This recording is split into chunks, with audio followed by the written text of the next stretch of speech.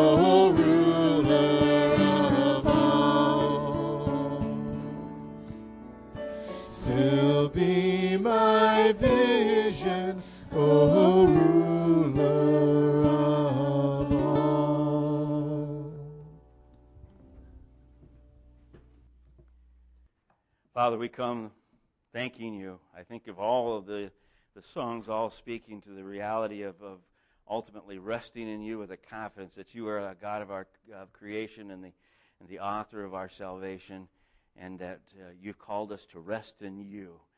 And we just thank you. And as we open your word, we ask that you would open our hearts. In Jesus' name, amen. You may be seated.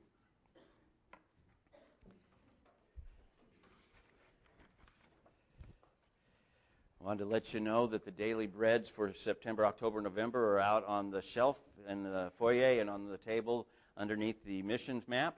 And so feel free to take a couple of them. If you need a couple more to take to friends or people that you know that would like to have one, feel free to do so. And so just out in the foyer in the fellowship room there. Continuing in Romans chapter 13, still with the first few verses of the chapter, I'd like to read this morning again to you verses 1 through 5. Romans 13, verses 1 through 5. Let every person be subject to the governing authorities, for there is no authority except from God, and those that exist have been instituted by God. Therefore, whoever resists the authorities resists what God has appointed, and those who resist will incur judgment. For rulers are not a terror to good conduct, but to bad. Would you have no fear of the one who is in authority?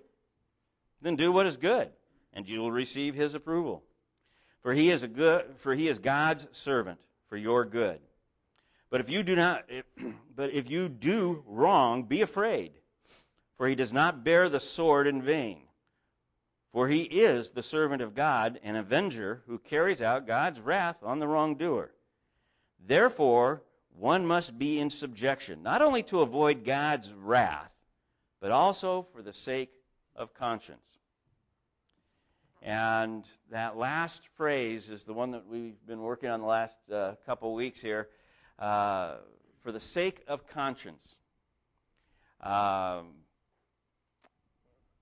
Again, going back to Romans chapter 2, everybody has a conscience. That's universal, okay? And Paul writes to us in a overall context with that, especially pointing to the Gentiles without the law. But for all who have sinned without the law will also perish without the law. And all who have sinned under the law will be judged by the law. For it is not the hearers of the law who are the righteous before God, but the doers of the law who will be justified. For when Gentiles who do not have the law by nature do what the law requires, they are a law unto themselves, even though they do not have the law. They show that the work of the law is written on their hearts, while their conscience also bears witness. And their conflicting thoughts accuse or even excuse them. Their conflicting thoughts in reference to their conscience is what we look at in the sense of our conscience. Isn't that generally either our conscience is telling us to, good, or it's telling us wrong? And I think most of the time we think in terms of a picture of the little, the demonic angel on one shoulder and the heavenly angel on the other shoulder. Typical cartoon fashion, if you will. What should I do? What should I do? Kind of thing, and this debate back and forth. And I wanted to continue to take a look at this idea of our conscience. Again, accusing us or excusing us. The accusing here is to charge us with a wrong offense. And the word for excusing here is to make a defense like a lawyer would. And it's not to make excuses in the sense of, I'm making an excuse and justifying, but more in the idea of when you do something right, you know that too.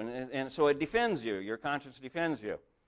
So based on, and to have a conscience doing this, in the first place you have to have an understanding of what's right and wrong. And this is where we were last week.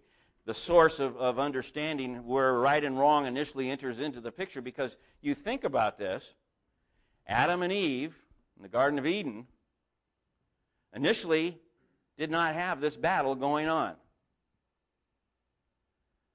What happened? Well, we went through Genesis 3. We saw what happened. And what it was that Eve listened to Satan, and she took of the fruit of the knowledge of good and evil, and immediately their eyes, because Adam joined with her, were open. Immediately, this idea of conflicting conscience set in. And they saw that they were now out of step with God and His holiness and His, and in fact, they tried to hide from God.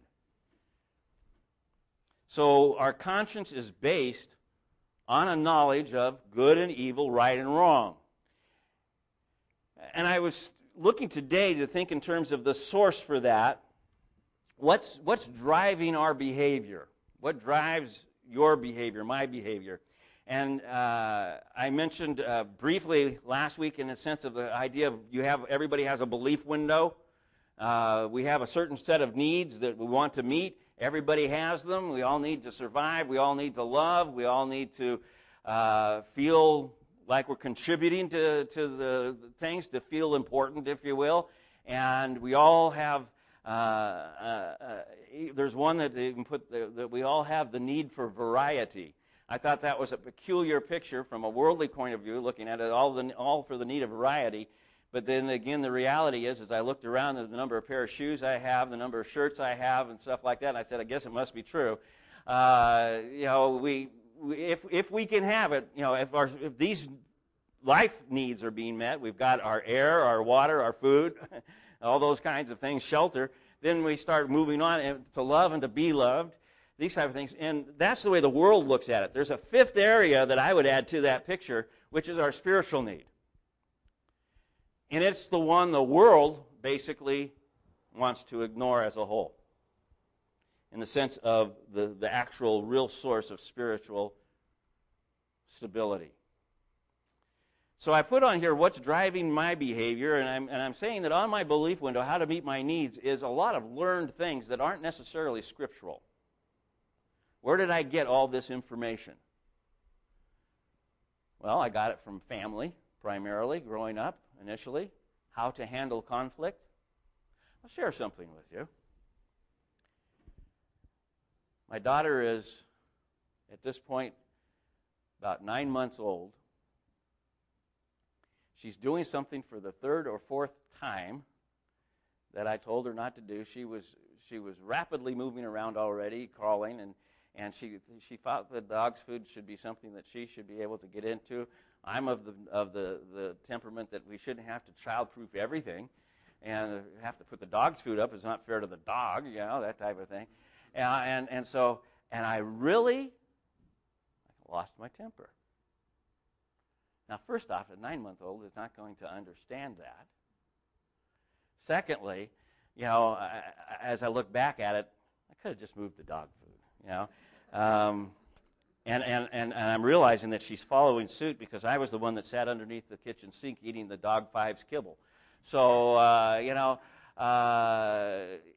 this is, and I looked at it, but that anger surprised me, caught me off guard. I took a step back, and I made a kind of a back in my head, not really a conscious choice, but I basically said, I will not do the disciplining, Kathy will. I had a reason. Every time that something went wrong, my stepdad didn't hesitate to take initial response physically. Never a hesitation. You could be sitting at the dinner, say something unintentional or silly or whatever, and you would be backhanded. My stepfather's favorite tool of implement of, I called it implement of destruction, but implement of learning was a blank fishing rod, meaning blank, it has no eyes on it. And I realized, I said, that's as close to my dad as I'm going to get in the sense of that. I went through that, I'm not going to, and I just backed off. On my belief window was, I associated that my temperament, my behavior, and my words, and I thought, man, I'm not going to be like that. I don't want to be like that. And I was dealing with something that was going on from learned childhood behavior. I'm just saying, they're there. There's a lot of other things that fit into it, but family is a big source. Culture, the culture we're in, the way one culture acts versus another culture. When we go down to go to a foreign country, Stephanie, and you found that was quite the case, was it not? Guatemala was somewhat different than what you were accustomed to here. Yeah. Okay, and whether it's Mexico or and I've seen friends of mine who have been in Asia. I think of the Clarks in China. That's part of their culture, and they have a problem adapting to our culture, or Japan, I mean. And so culture has a big influence on how we act and how we treat each other, and the dignity and respect that we pay for each other, give each other. Peers, our immediate friendship group. Well, certainly, we see that with kids growing up. We talked about that a little bit last week, and just that idea that we want to create an environment for our children, by helping select their friends, whatever. But as we get older, it's still the case. Our peers have a lot to do with how we perceive and handle situations. And I put here in a general context, religion. I didn't put true spirituality, I just put religion in a general context. The reason why I put it that way is because a lot of the world is affected by religion, but not all of them, very few of them are affected by, if you will, the true source of wisdom through God, through Christ, through the Holy Spirit, through His Word. And as I was looking at this, I realized something that I remember that kind of caught me. It's one of those things you kind of knew, but you didn't realize that even criminals have a kind of a code of honor among thieves. There's even a phrase that is coined, honor among thieves. There is no honor among thieves. You can't trust. But ultimately, there is a sense of values even within the criminal world, where if you sink this low, you're really an evil person. You're a bad person. When Tex Watson was convicted of the Manson murders that he was involved in and he put into prison, they had to put him into isolation to protect him because the other prisoners would have killed him. Period. He was below the radar on values in every way, as far as even the criminal culture was concerned.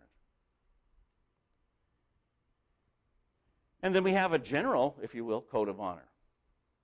And even if I stopped here and just said, and your conscience works off of these, you will still end up convicted. I shared this a number of times over the years, but I just stuck in my mind as one kind of a picture.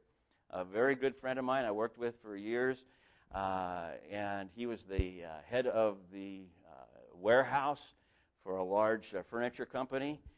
And Steve and I would have talks in the evening sometimes after work for long periods of time, talking about the Lord and this type of thing. His wife had become a Christian. He couldn't figure her out, and he was hoping that I could help and stuff like that. And he says, the hardest thing I'm having is this standard you guys go by. Everything is just wrong. Everything is sin. Everything you do.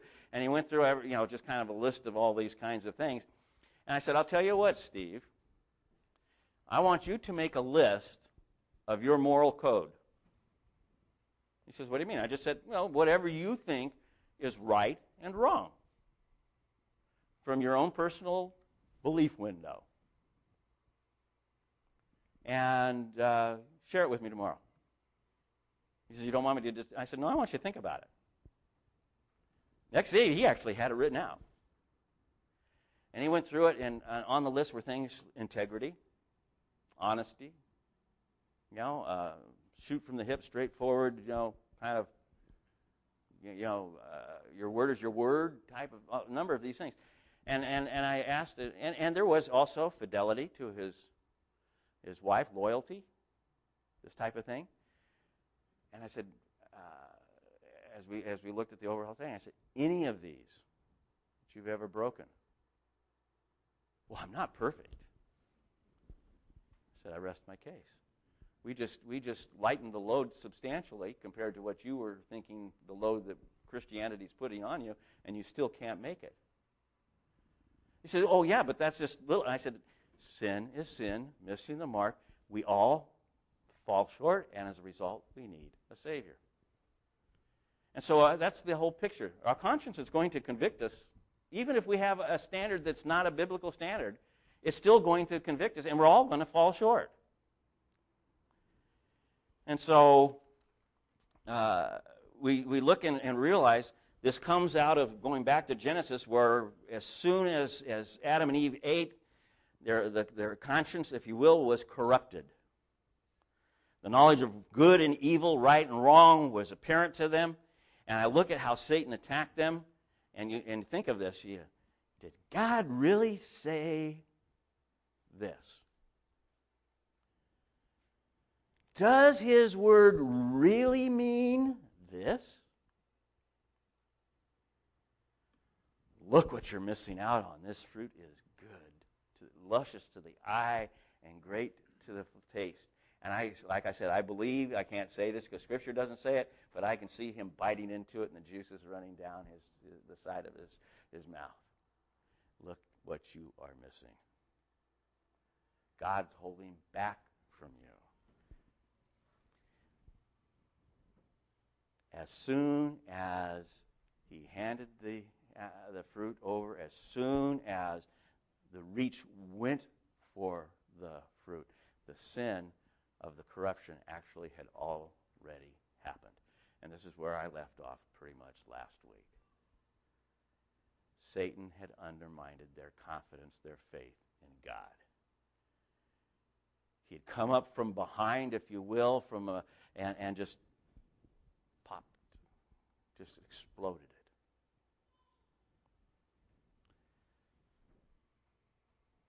Undermining our faith is what Satan wants to do.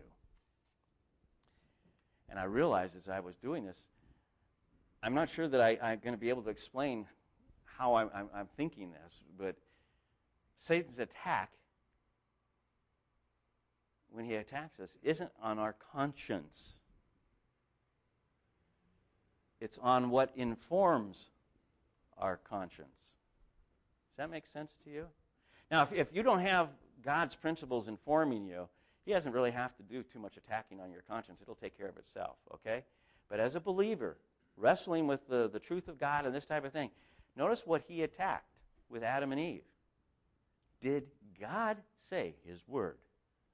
Did the God who has informed you, not all true, or misinformation, or you didn't hear it right, or you're misinterpreting it, and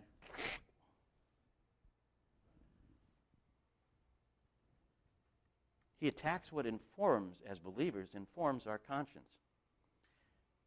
So again, it put me back to this question. Okay, Bob, what is informing your conscience? And again, I put the general picture first: family, culture, peers. And then this time I didn't put religion. This time I put God's word.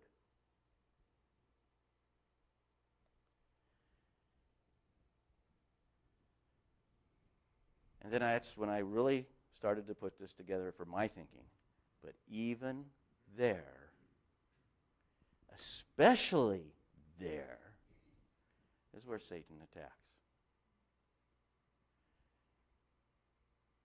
And for that matter, it's where all mankind really focuses their attack. On the Word of God. Anybody that doesn't want to hear the Word of God, that's where they focus their attack. They don't want to know God. They don't want to know Christ. They focus, Steve, my friend, your word values are too strict. Or, really big time, they're antiquated. They're just part of an old culture. We've evolved past that point. Oh, I'm not going to go there.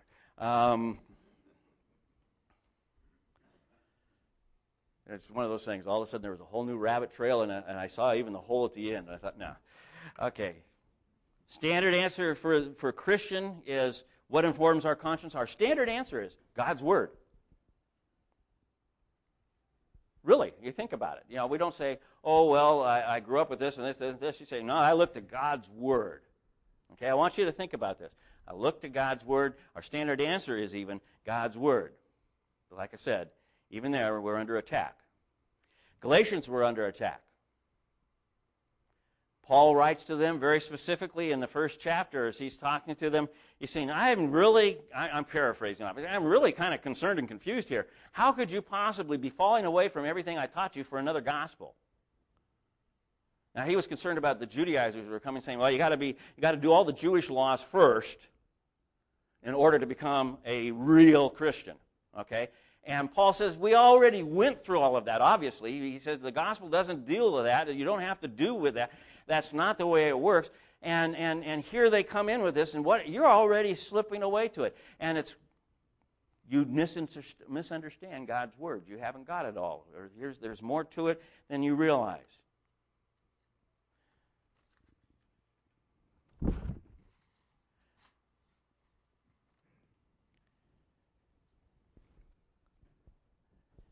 I ended up getting drawn to a particular corner of this.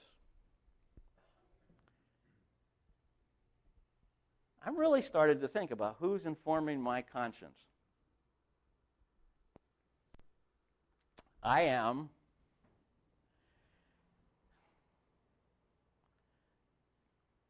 I guess you'd have to say very conservative, politically speaking. I was conservative, politically speaking, before I was ever a Christian. I was a Ronald Reagan supporter even when he ran for governor. So I guess you'd say conservative Republican.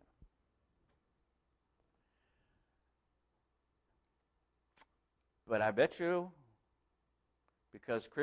I will say because the Word over the years has changed the way I look at everything, somebody that may be a conservative Republican may scratch their head and look at me and say, I'm not sure. Because you've got some other ideas that don't, quite inform. So maybe I'm a Republicat. And it doesn't matter. I'm just saying, I was thinking, how much does my politics inform my, right and wrong conscience, type of thing. It was just a question. And then so I went back into this and I said, okay, whose Christian values? Notice I didn't say the God's at this point. I said, whose Christian values have influenced my walk? Even before I became a Christian. There was a Christian bookstore just opening up in the town that Kathy and I were living in. Tex and Arliss Little were the owners. I was trying to figure out Christianity. I couldn't figure out especially why the Gospels, Matthew, Mark, Luke, and John, they so passionately wrote about the resurrection, and the resurrection was the stumbling block for me as much as any of it.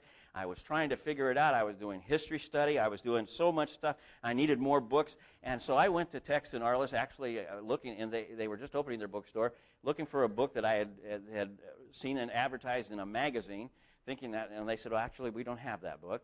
In fact, we don't have a lot of books quite yet. We're just now opening. And they said, it's going to be a little while before that we have a real good inventory. And I looked around, and I said, oh, you don't even have shelves. Well, we don't even have, we're kind of slow because it costs so much to get the carpenter in here to do the shelving and all this kind of stuff. I said, I'll tell you what. You pay for the materials. I'll supply the labor, and you account the labor to an account here, and you can give it back to me in books. They said, that sounds like a good deal. Even my huge dictionary, that big, Webster huge dictionary, came from them. I, of course, needed help figuring out what books I needed to read. Arliss and Tex were more than willing to help, give me some direction. And so they were the first people to have influence on me. And I will tell you that their influence was really, really good in some areas and left me very confused in others. Part of it was because of their particular distinctives, if you will, on scriptural appearance. And the irony is that, I'm just going to put it this way. I'll just be open with it. Tex and Arliss were very Pentecostal.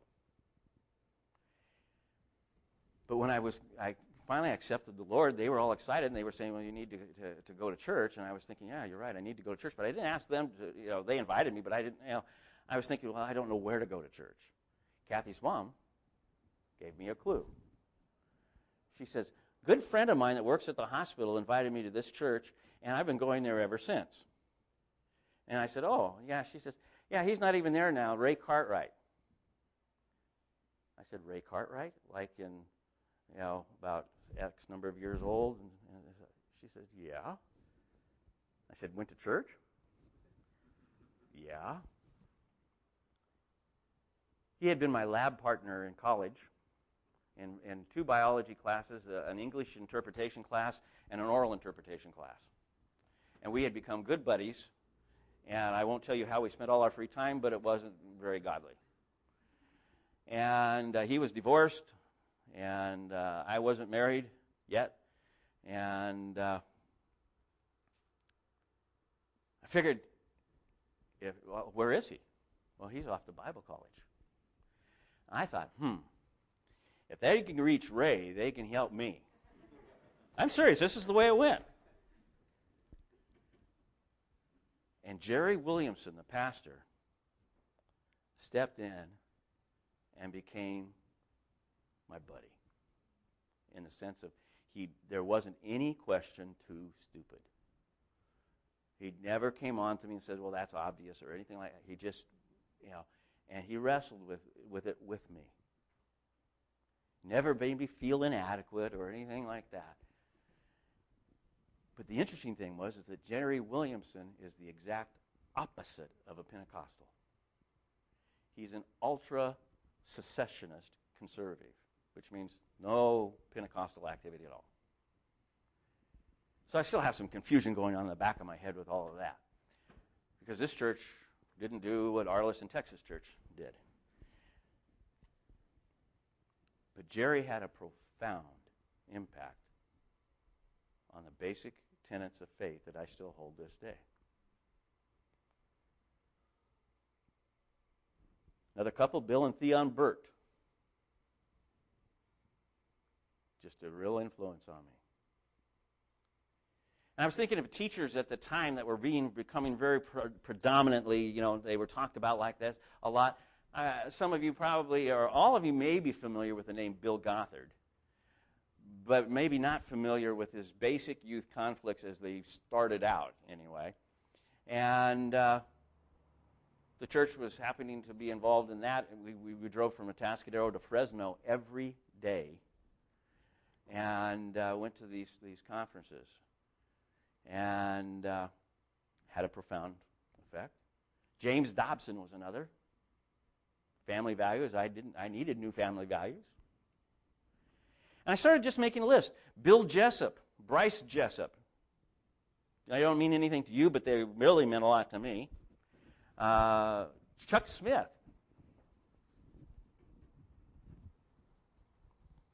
Then somebody from another camp entered into the picture, John MacArthur. G. Campbell Morgan. Charles Spurgeon. These were books that I had acquired, guess where? Stuart Briscoe. actually heard him speak and said, whoa, I like what he has to say. R.C. Sproul, John Piper, more recently in my life, Steve Lawson, Sam Storms. And I'm looking at all these things and I'm thinking, wow, there's a lot of people who have influenced my belief window in various ways of helping me set my values. And I'm looking at this list even now, and I put on my side of my notes, it's a visual picture for me. I wish I could convey it. It's a visual picture. I just simply took a step back, and I was looking at this list literally from a distance on my desk, and looking at it, and I thought, who is in control of my belief window? That's now the question. Who's in control of my belief window? Do you realize how many Gothardites there are? Smithites, MacArthurites, Piperites, Lawsonites. Who's in control of my belief window again?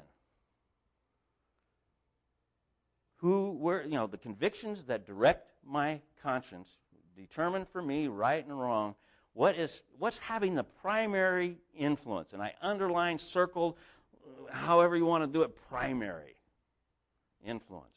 Because I want to make sure you understand, having Bible scholars of both the past and the present are not, and in fact it was interesting because I looked at all these people and I was thinking, as I've been growing over the years, I was thinking, who were their people? And of course, Spurgeon, if you look at the contemporary, Spurgeon and G. Campbell Morgan come into that. But Calvin, Wesley, Edwards, Tozer, you can go on and make this list. And these are also people who have influenced me as a result, because I looked at their footnotes and said, oh, that's where they got that. Went out and bought the book. And I was looking at this and I said, is it possible to have all of this and miss what is most important?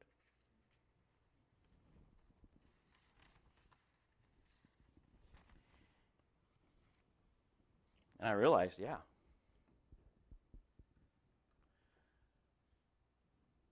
I have a friend who's passed away a couple of years ago. When I met him, he was 84.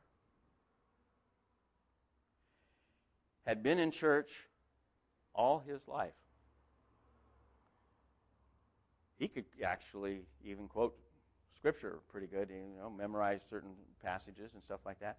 He'd been on the board of the church he was currently in just before I met him. He'd been on the board of that church probably 7 or 8 years. And I met him on a trip to Mexico. And we got to talking, and he says, well, I just accepted the Lord 2 months ago. I said, wow, that's really neat. And I'd seen people accept the Lord in their later years. And what happened, how to do it, and he started to share. And then he says, you realize, he says, I've been in the church all my life, and it's a quote-unquote Christian denomination. He said, but I never, in 84 years, I mean, he was there from his parents, from birth, basically. He says, I don't recall hearing the gospel message until an interim preacher came to our church a year ago.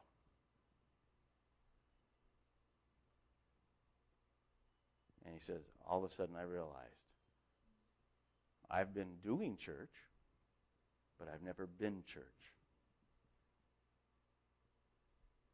And I came to that conclusion. Yeah, I can have all of this place. I could read all of those people. I could learn how to parse Greek words better than anybody in here if I wanted to take the time. I think I've got the aptitude for it. And it wouldn't mean a thing without Christ. In fact, I've known men who are far better scholars than I am who are literally outside of Christ in their pulpit.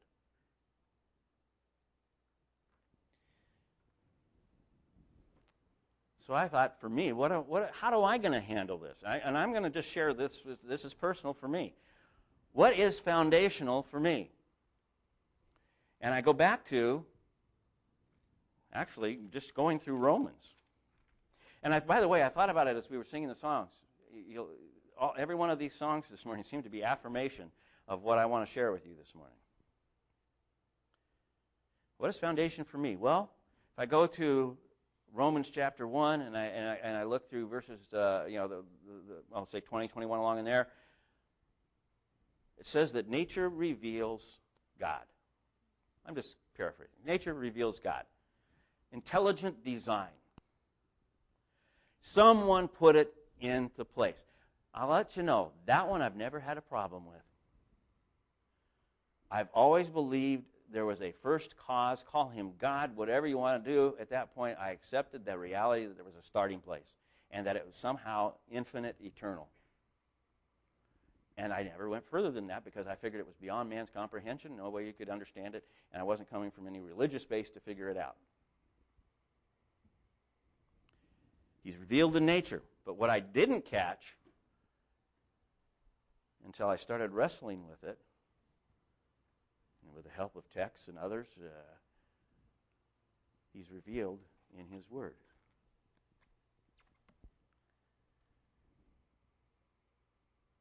And that's where I realized there is a holy and perfect God who wants to have a relationship with me. But there is a dilemma, rather serious dilemma. He's perfect and I'm not. And so there's a gulf between us. I sound like Campus Crusade all of a sudden. He was looking for holy and perfect followers. And by the way, Romans is quite important in this for me. I'm wrestling with this because there's an order even out of Romans that comes to this. There are none righteous, according to Romans chapter 3, verse 10. None righteous. None righteous.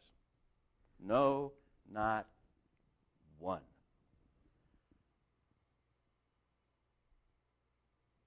Go on a few verses later, 13 verses, 14 verses down the road. All have sinned and fall short of the glory of God. Jump 3 chapters, same verse, 6:23. The wages of sin is death.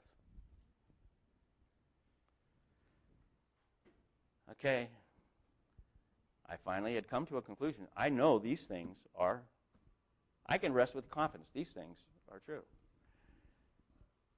I've wrestled with these. I've looked at them. I've studied them. I've put them into play. And I know that I know, and this is the way God is looking at things. But then 6:23 finishes, the free gift of God is eternal life in Christ Jesus our Lord. There's something that goes with my faith accepting Christ. God shows his love for us, Romans 5:8, in that while we were still sinners, Christ died for us. We've been justified if we are resting in him, saved. Confess with your mouth Jesus is Lord. Believe in your heart God raised him from the dead, Romans chapter 10, 9 and 10. And you will be saved. Those are the things that became reality for me. Didn't fully understand it, but it became the base of my faith. August 15th, 1976, around 6:15 in the morning. And I said, if this is all true, then I must confess my sins. I must recognize Jesus Christ as Lord. I must recognize there is a God who is revealed in Christ his Son and present even now through his Holy Spirit. I believe. That was it. How do I know? I can't answer for you other than some obvious things. There was a peace that I hadn't had. I have to tell you, I did wrestle with that and wondered if I didn't self-inflict that peace kind of thing, self-fulfilling prophecy, if I just transcend my thought, all that kind of stuff. Wrestled with that. Can you really have peace through the Word of God? I wonder where that came from. But as I was around other Christians and fellowship with other believers, and I started to see what was going on in other people's lives, I realized there is a difference. There is something different. It's not perfection, so that's still something I had to wrestle with. I still didn't get this thing of wanting a clean conscience, pure conscience. Man, I didn't realize how much I was going to head into with that. But I knew that I had been justified. There was a confidence in my life that was building in that place. I was at peace with God through Jesus Christ.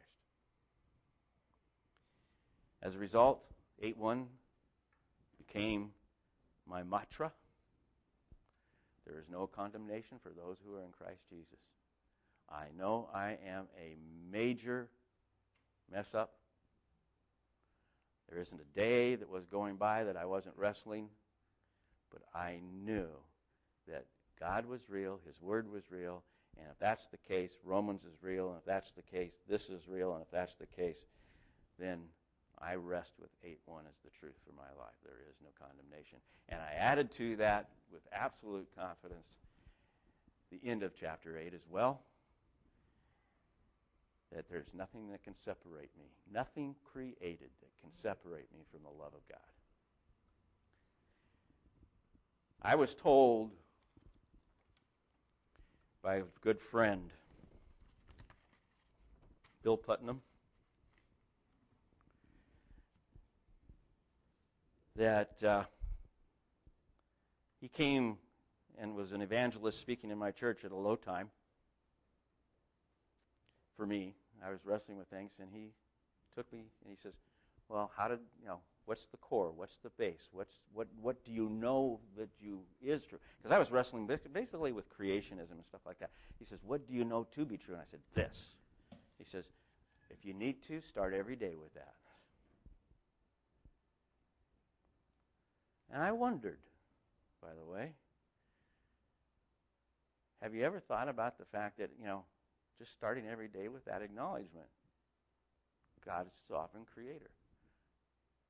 I went to Mexico with a guy that I had to room with, and the motel on the way down and the motel on the way back. They put us both in the same room because we both have CPAPs, and we could irritate each other instead of somebody else.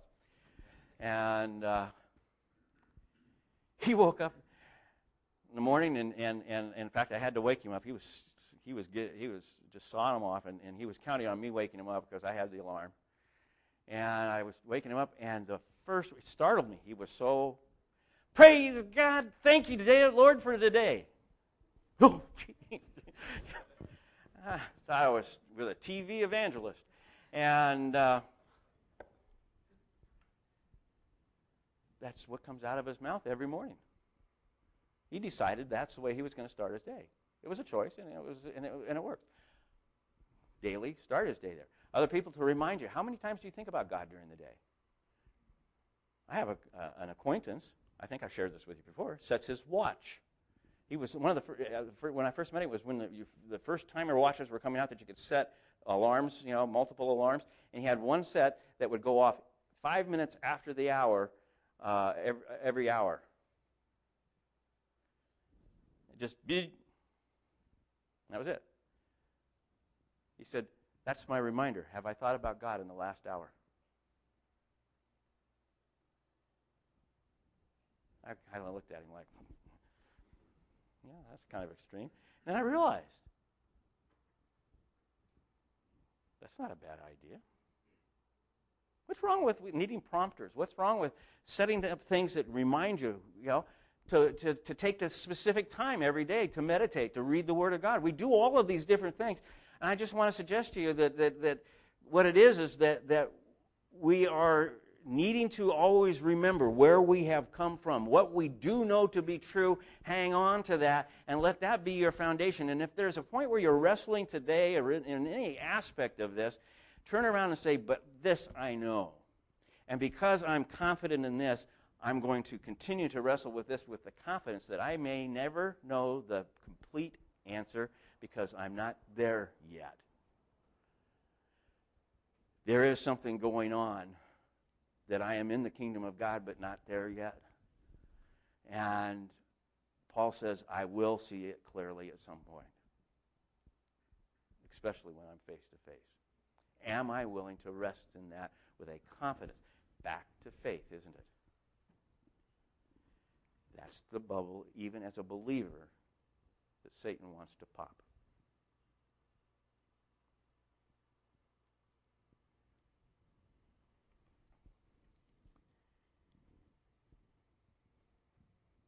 Galatians says that for freedom Christ has set me free. I was thinking of the song "Free at Last." There's various versions out. There's even a new one out, but I'm free at last. And I thought, what am I free from? And it hit me. I'm free. This is going to sound a little crazy. Just go with me for a second here. I'm free from a guilty conscience. I'm free from that picture where when my conscience says, you are dirty, you don't deserve, you belong here and not here, I can say, no, by the blood of Christ, this is who I am. I'm not free from a convicting conscience. That's why I said, give me a chance here. Not free from a convicting conscience that tells me right and wrong from God's Word. I'm free from a guilty conscience that puts me into condemnation and making me question my relationship with God. My sins have been forgiven. I am joint heirs with Jesus forever. God created us to be in a relationship with Him, to trust, to rest in Him, to have faith in Him, to rest in His Word. And we have all chosen independence. Sinned. So let me say that again. God created us to be in a relationship with Him, to trust and to rest in Him. That's faith in God. But we have all chosen independence, wanting to be, quotation marks, free, trust in ourselves, faith in man. Result, we actually lost our true freedom. And Paul says, I am free at last, in a sense that for freedom, Christ has set you free. To be in that free at last context, what am I free to be? I am finally free to be what God created me to be.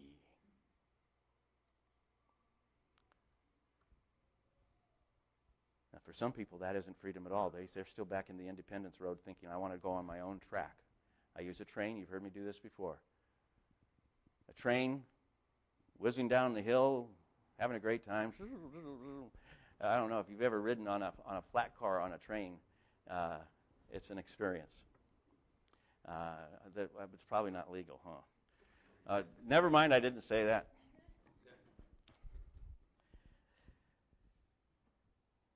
It's quite an experience. And you realize, though, when you come over the Cuesta grade, and you're going through tunnels and coming in, and there's all of a sudden cliffs on the side, that you're very glad that the train has these special wheels that keep it right on this track, you know. And that picture of train is always stuck in the back of my head as a good picture of being free. That train is free to be exactly what it was designed to be, as long as it stays on the tracks. If it goes for independent freedom, its own direction, it will jump the rail. What happens to a train that jumps the rail? Well, if you're looking on Cuesta Pass and you look down that one ravine, it's a long ways down. It's going to be quite a ride. But it's going to end in disaster. It was much better to arrive back at the roundhouse in San Luis Obispo and get off the train on solid ground with no crash. Okay? We are, in a sense, we want our freedom just to go whatever direction we want to go, not even thinking about where it ends up ultimately. And I'm suggesting that that's our confusion about freedom. We are free when we are really on the track to be what God created us to be. And I want to close with this thought. Think about what God created us to be. Go back to Genesis chapter 1 where we were last week and think about what it is that God says in reference to Adam and Eve when he says we created man in his image and then he tells them to go, to multiply, and then he specifically puts them in control or puts them as dominion over the garden and all of the earth. Everything was in submission. Everything was there in the sense that there was no fear of the animals. Everything it was in harmony, and they were in charge. And this idea of relationship with God at the same time, they were in fellowship, actual fellowship, face to face, kind of talking with God in the garden kind of picture.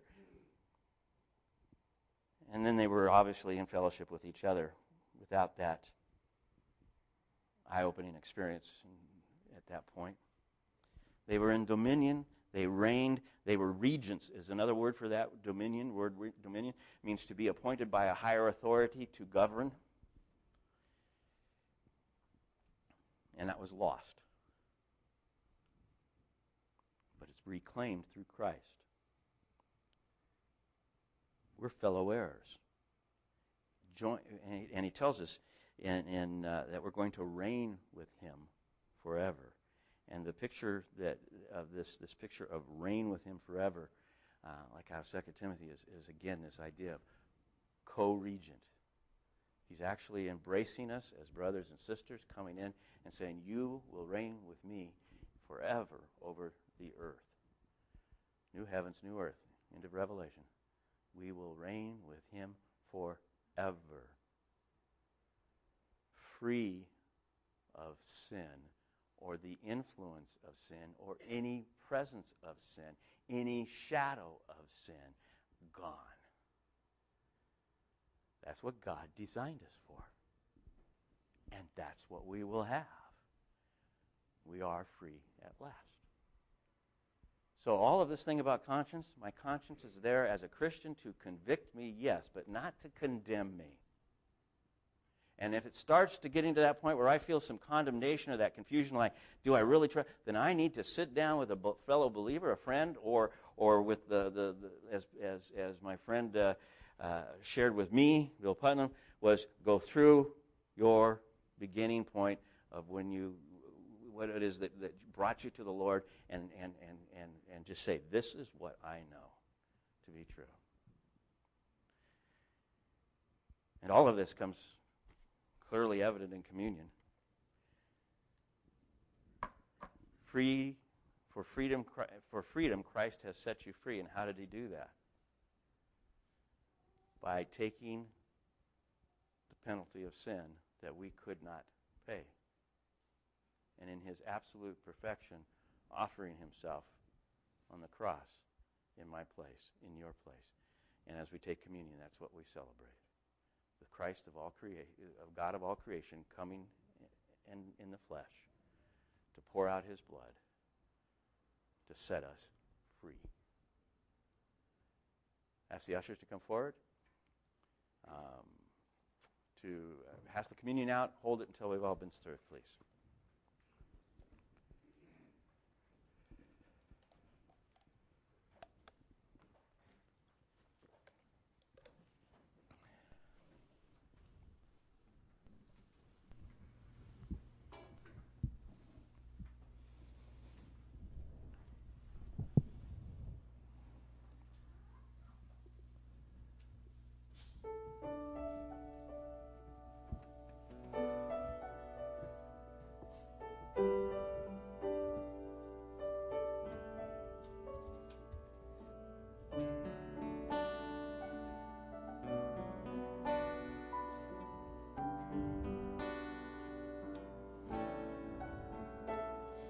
The nails in your hands, the nails in your feet, they tell me how much you love me.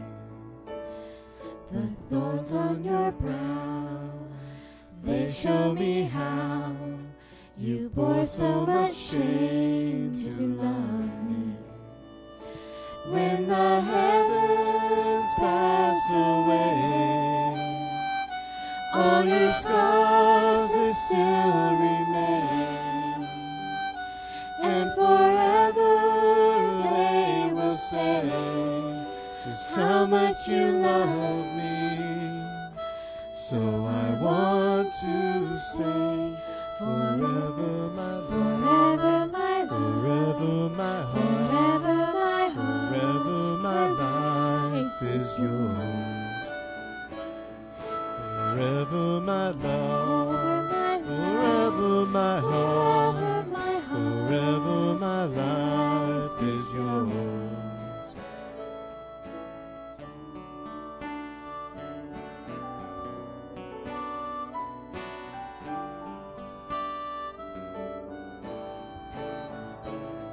The nails in your hands, the nails in your feet, they tell me how much you love me. The thorns on your brow, they show me how you bore so much shame to love me. When the heavens pass away, all your scars, they still remain. And forever they will say just how much you love me. So I want to say forever my love, forever my heart, forever my life is yours. Forever my love, forever my heart, forever my life is yours.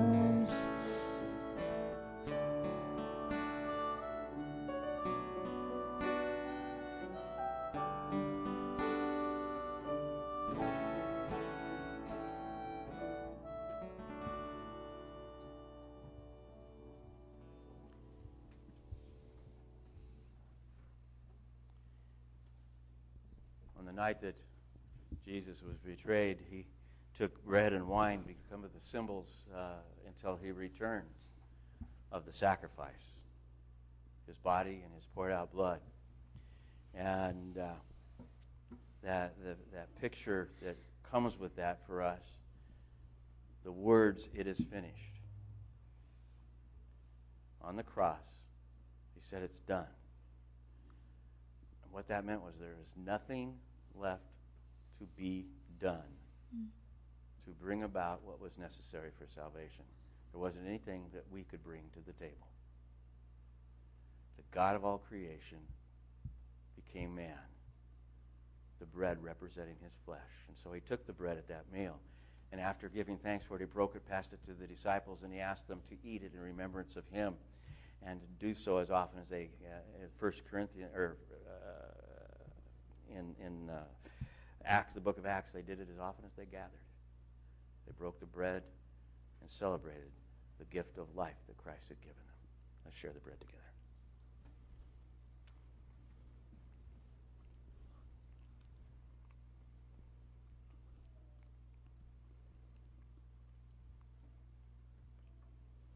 At the end of the meal, he took that second symbol that represents what he's done for us, the pouring out of his blood. He held the cup there and said, "This is my blood poured out for you to purchase the covenant." And he asked us again, as often as we would drink this together, to do it in remembrance of him until he returns.